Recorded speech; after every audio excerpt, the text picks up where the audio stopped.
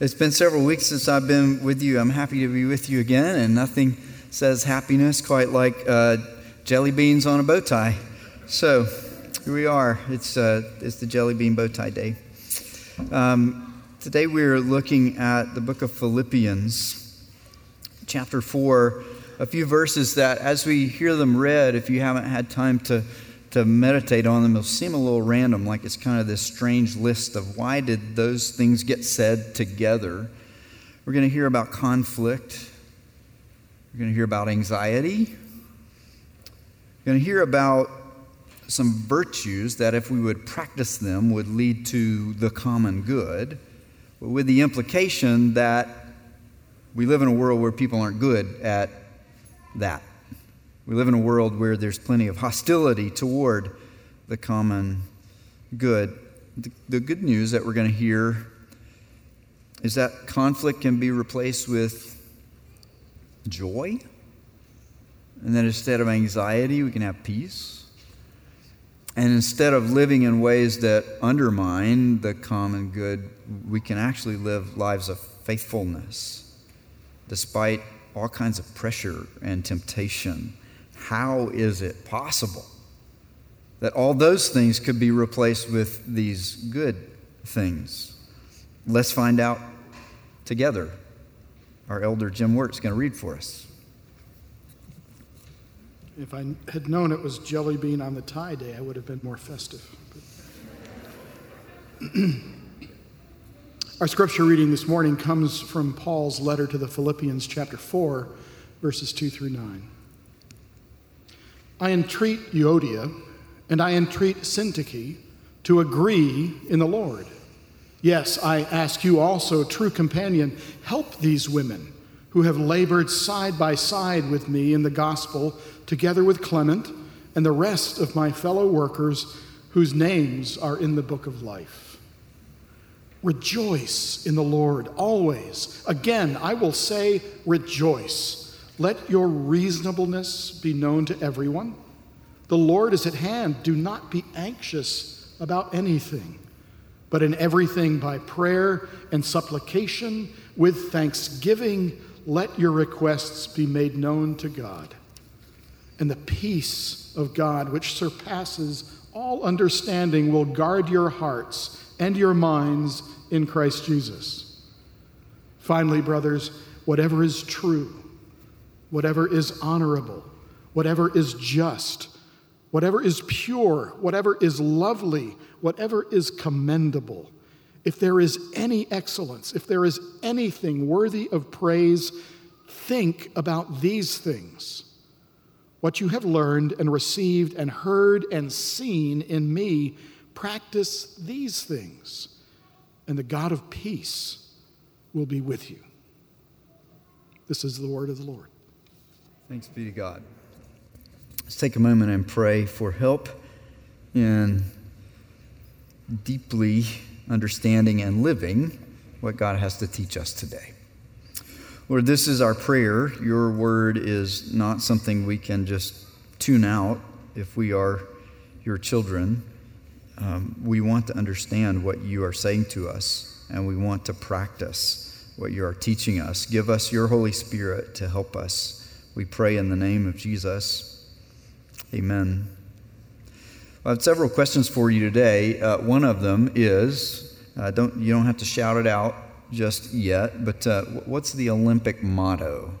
Now, while you're coming up with your answer, I'm going to get something I forgot. The Olympic motto. What is the Olympic motto? Okay, you get bonus points if you could say it in Latin. Right? It's 3 words, right? Which 3 words? Doing everything faster. What comes next? Higher, stronger. Right, so in Latin, citius, altius, fortius. Faster, higher, stronger. The idea is that for athletes, always trying to improve. The ER, right? Faster, stronger, higher. always trying to improve, always trying to get better. There's a temptation, I think, to misunderstand Christianity as though it had a motto kind of like that.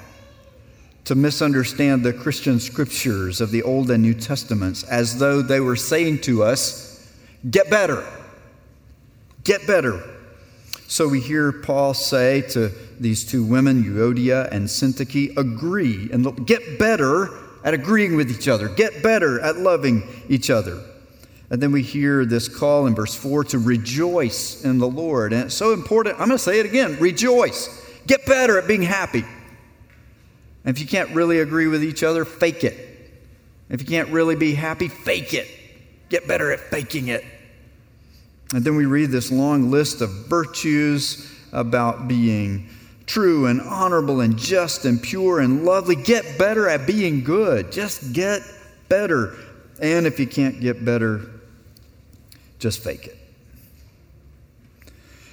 That's how a lot of people think Christianity works.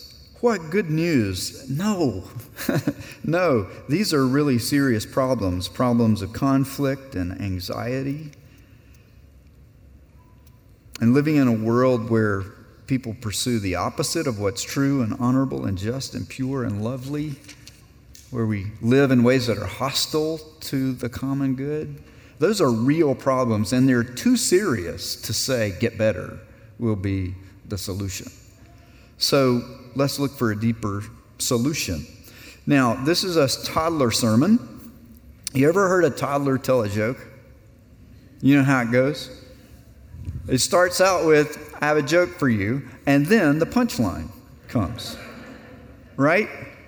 I have a joke for you. Aren't you glad I'm not a banana? Knock, knock. Wait, that's not how this joke is supposed to work. The punchline doesn't come first. But if you're 3 or 4, yeah, the punchline comes first. So this is one of those sermons. The punchline comes first. The answer to all the questions is first. And it's right here. This is not higher, stronger, better today. So let's just ditch the slides, and I'm going to ditch this as well. Here's the answer to all the questions. We find everything that we're longing for in the Lord. Now, you can get so sidetracked by the emphasis in these verses of this letter written to a church in Philippi centuries ago by the Apostle Paul, a focus on conflict, these two leaders not agreeing with each other, a call to rejoice, and the idea of not being anxious about anything. You can hear in these details kind of this, there are all these challenges and we got to get better.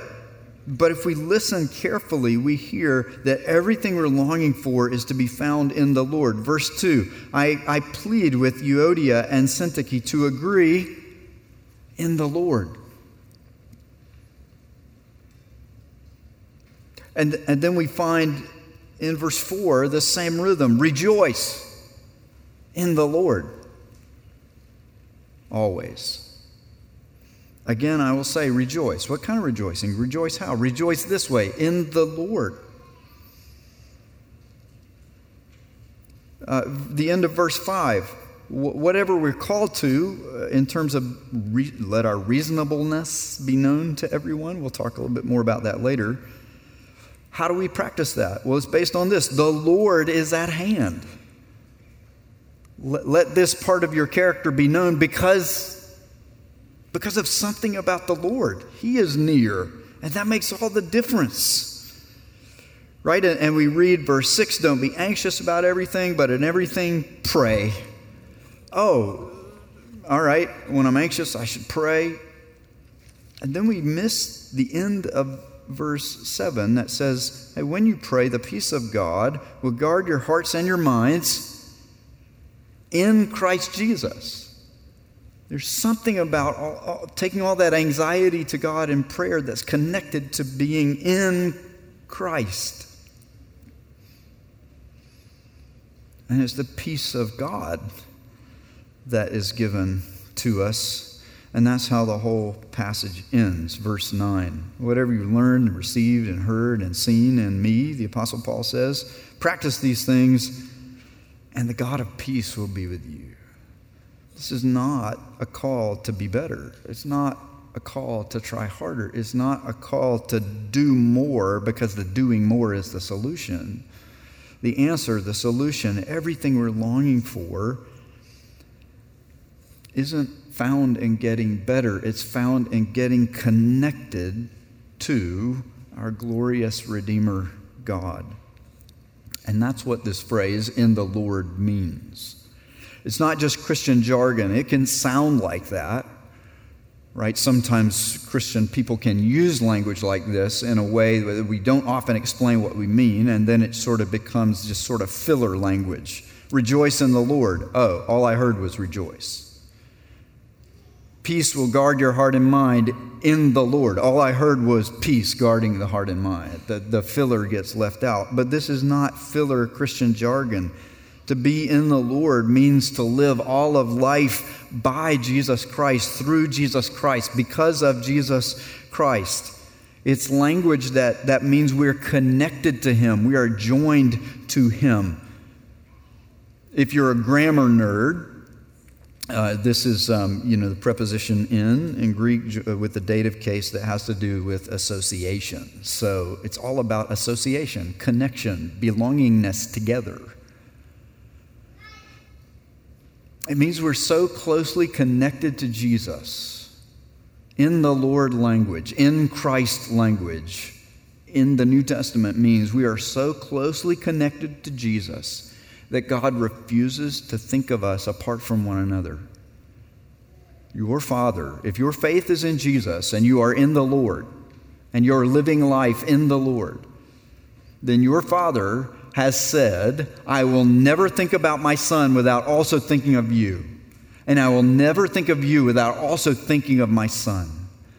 So this is the Father saying, you are in the Lord every time I think of how delighted I am with my son, I will think of how delighted I am with you. And every time I think of the ways that you have failed morally, spiritually, you have not been all that you should be, I will think of my son and all that he has done to forgive you and pardon you. I will never think about your failings, your sins, without thinking of him also. I promise you, there's no distance between you.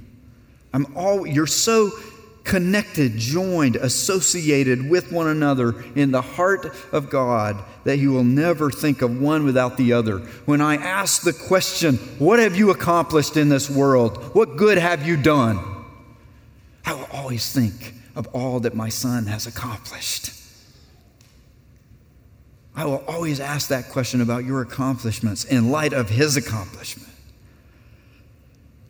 And when I ask, what resources do you have to face the challenges of life in this world, I will always think of the resources that my son has available to him through the Holy Spirit. I will never think of you without thinking of my son, Jesus Christ. I will never think of him without also thinking of you. That's what it means to be in the Lord, and that changes how we answer all these questions.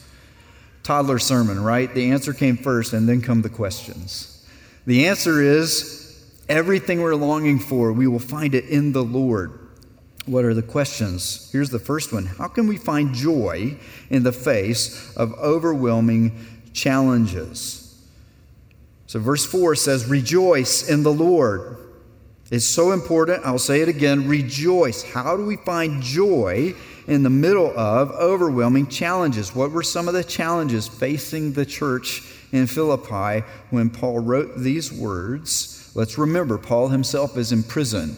So one of the greatest leaders of the church is on the sidelines, so to speak.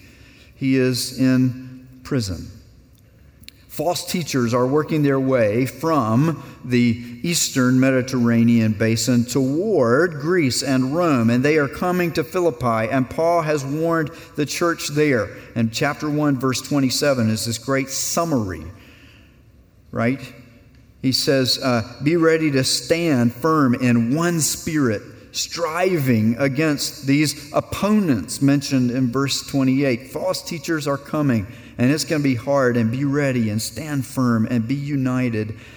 But actually, the church is split by factions, forming around these two women named Euodia and Syntyche. Paul says in verse 3 that they are members of his missionary team. They have labored side by side together with me in the gospel. They are fellow workers of mine. Their names are written in the book of life, but they're not agreeing with one another. And the tension that's building around them is threatening to divide the whole church. You could have had such high hopes for this church in this city, this Roman colony of Philippi, and then look at all these things and go, what a mess. The leadership is AWOL in prison somewhere, hundreds of miles away. False teachers are coming, and we are just divided and split.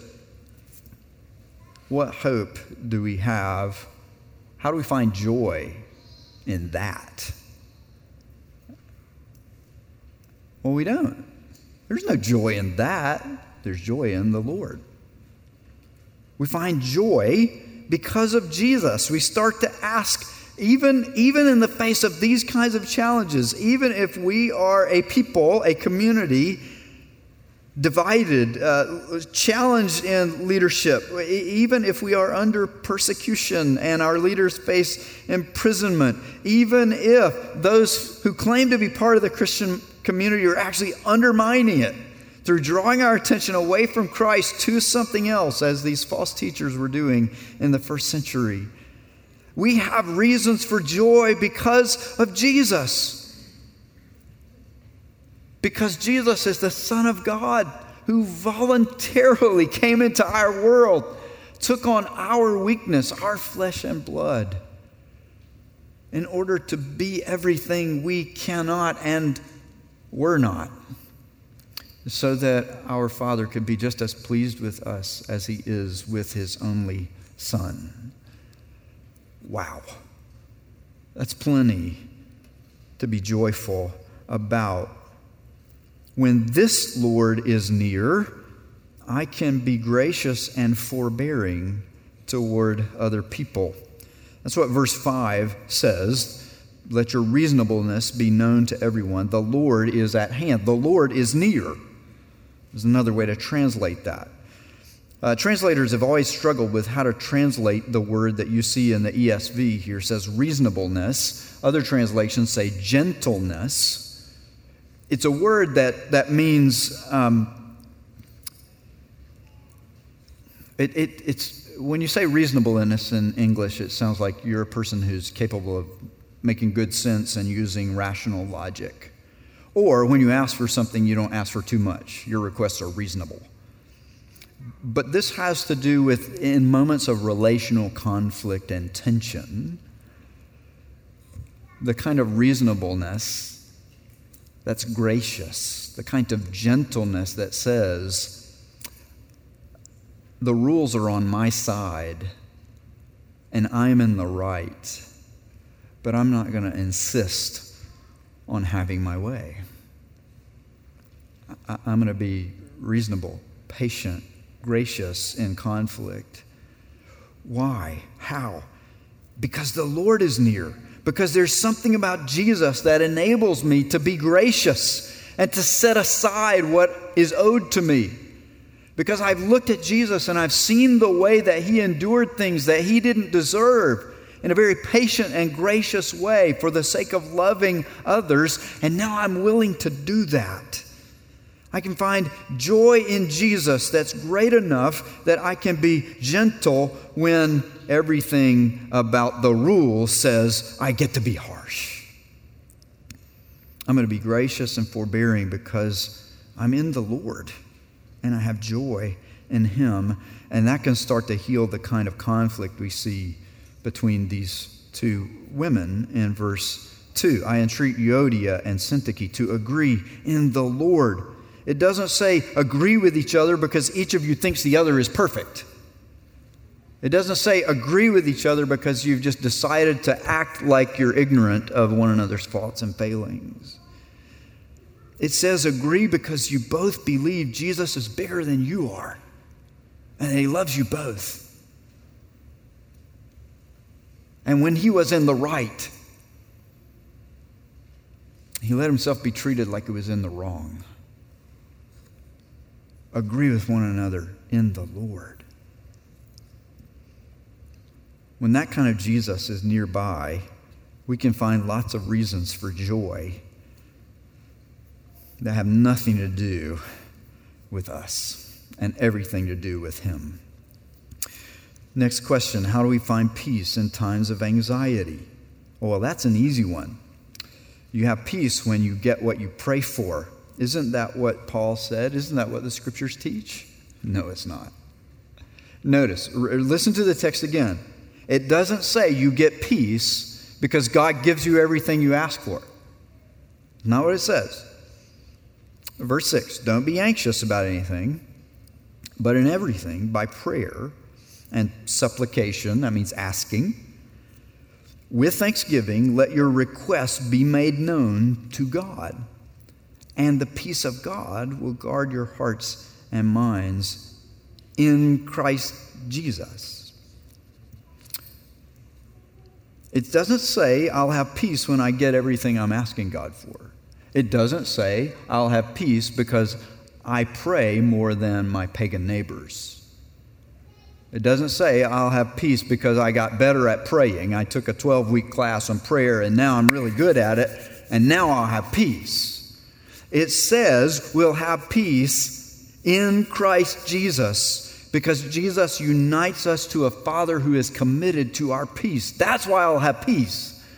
I'll have peace because my weaknesses and my worries and my needs have all been laid bare before the Father, and they are known to Him. And He is infinitely God, and He is infinitely Father, and He is infinitely good. And that's where the peace comes from.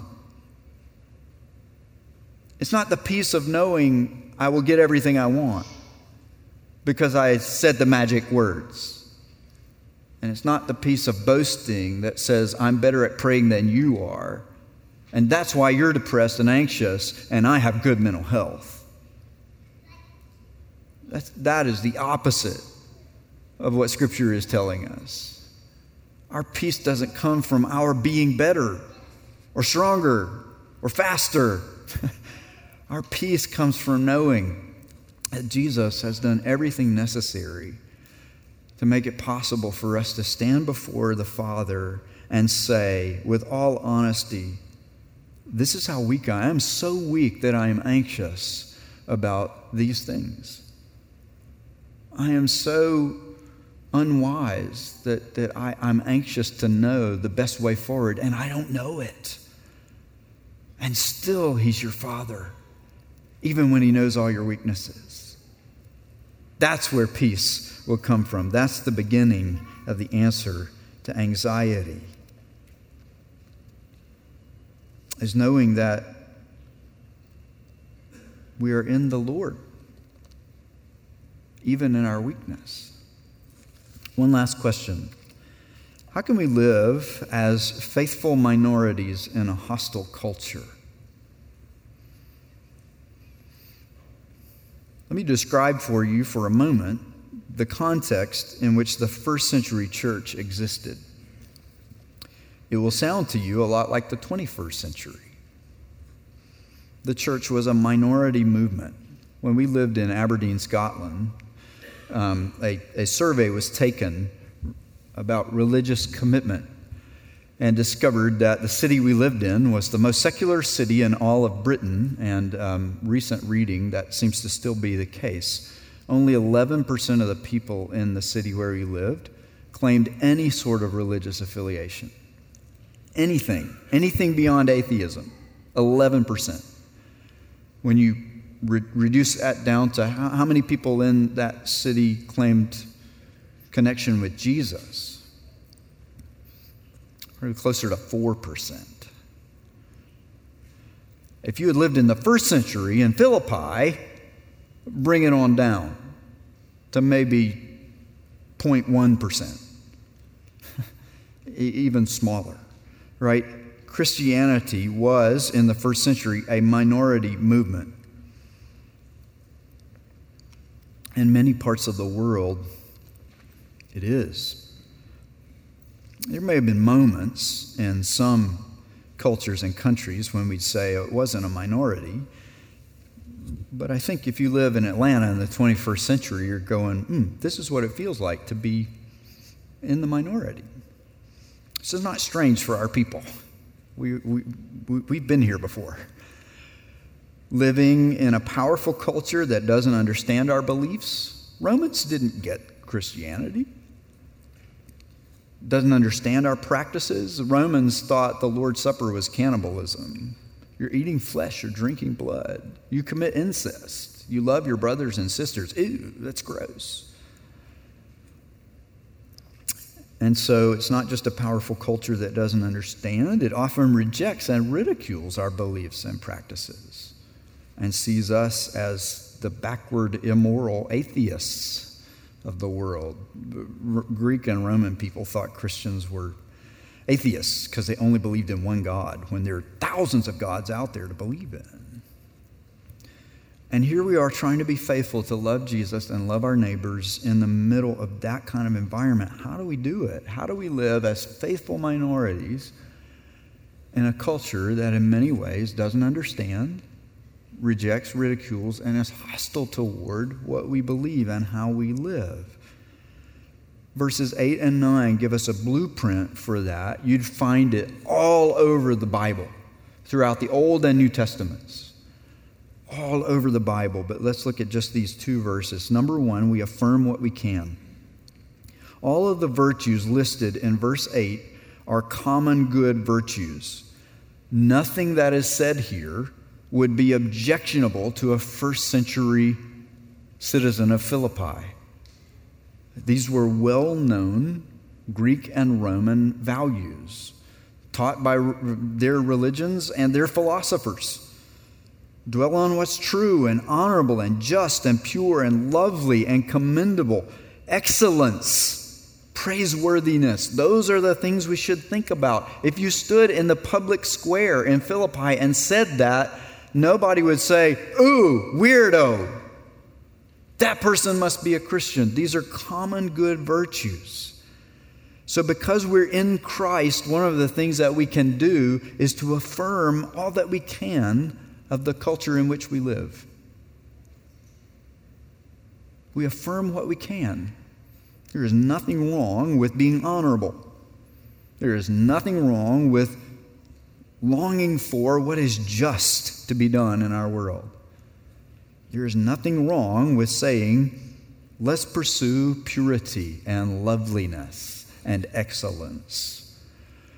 Now, are we going to agree with all of our neighbors as to what constitutes purity? There's going to be a lot of overlap, but it won't be 100% overlap. Will we agree with all of our non-Christian neighbors about what constitutes excellence? There's going to be a lot of overlap. It won't be 100%, but let's affirm what we can. And yet we seek all of these things in the Lord because of Christ, through Christ, in connection with Him. How do we know that? Let's read verse 9. Here's the Apostle Paul saying, hey, y'all in Philippi, practice these kinds of things, the kinds of things you have learned from me, the kinds of things you've received from me and heard in me and seen in me. And they knew this apostle was a man who was radically dedicated to Christ in everything. So it sounds a bit like he's contradicting himself, right? On the one hand, I live this life that is fully centered on Jesus. Don't separate me from Jesus in any area of life. I want everything I think and do to be passed through the grid of who Jesus is. And also, it's okay to affirm these common good virtues and values held by people who disagree with you, even in matters of religion. Interestingly, Paul mentions a woman named Syntyche in verse 2. Syntyche means with luck, almost like may luck go with you. may you go with luck. Right? Tyche was the Greek goddess of fortune. Her Latin name was Fortuna, right? And so sun means with. So this would be roughly the equivalent of having a church leader named Lucky and named after another god. You know, it's like, here's our new assistant pastor, Muhammad, right? We would know immediately that this woman grew up knowing nothing about Jesus. She grew up in a Roman, Greek, pagan household. She's named after a goddess. And yet, the Apostle Paul loves her so much that he says, I want to share with you this religion that I know you don't agree with. You've never heard of it. I want to talk to you about Jesus. And everything you've been taught to seek and long for, kind of this life that has blessings poured out on it, called luck or fortune or fate. Let me tell you where you really find that kind of goodness and blessing. You find it in Jesus Christ. And he didn't say to her, now that you're a Christian, you have to change your name.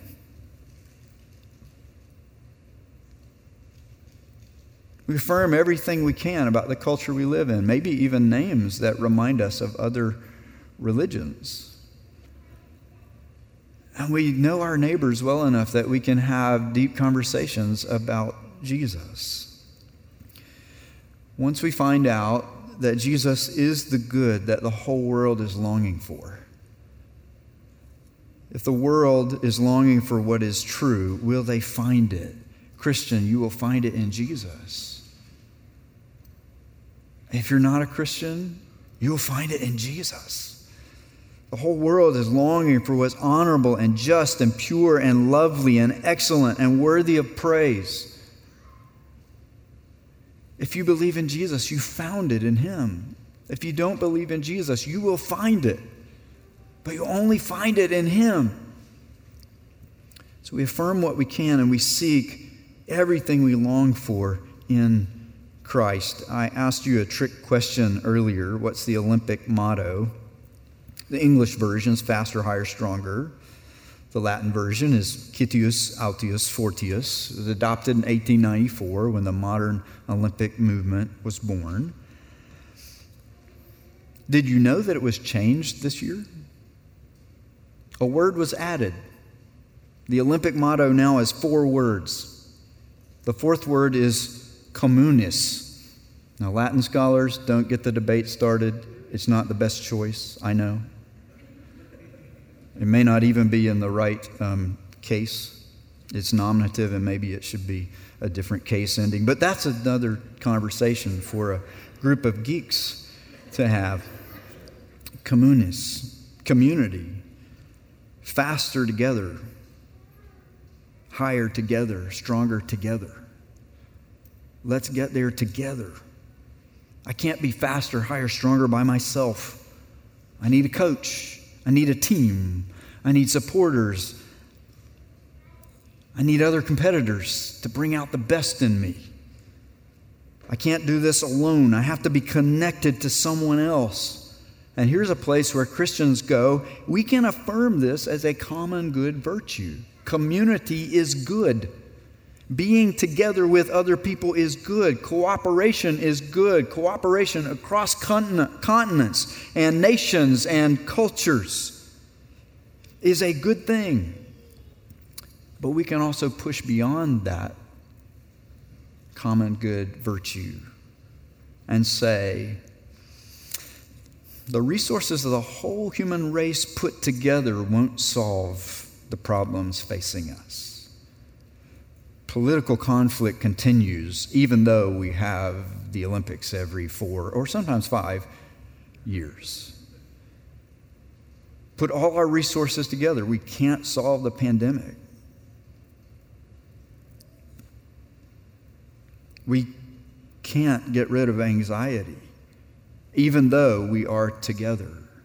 Becca reminded us, even the best athletes, part of the community of athletes that are most dedicated to pursuing excellence, can't escape the realities of anxiety. political tensions remain. Hostility to the common good remains. People who are part of the community break the rules of the community. Doping, drug tests. Some cyclists are even starting to hide little magnets in the frames of their bicycles to give the wheel just a little boost every time it comes around. But I thought we were in this together. We know that we will not find what we're longing for in ourselves. We will find it in the Lord. We will find joy and peace and this good that the whole world is longing for because of Jesus. So for us, we want to affirm, we need to be together to get what we're longing for. We need to be connected to someone outside ourselves. We need to be joined to Jesus. And then we'll find all that we and the whole world are longing for. Let's pray together. Lord Jesus, thank you for your immensity, that you are big. You are so big that we would never say we fully understood everything that's good about you. You are so immense in your grace that you show pardon and a full acceptance to people who make us nervous and uncomfortable. You are so immense in your holiness and justice that you require more of us than we would require if we were setting the rules. You are immense in every one of your characteristics and attributes, and yet you love tiny, weak, ordinary people like us, and we're staggered by the immensity of that love. We pray in your name. Amen.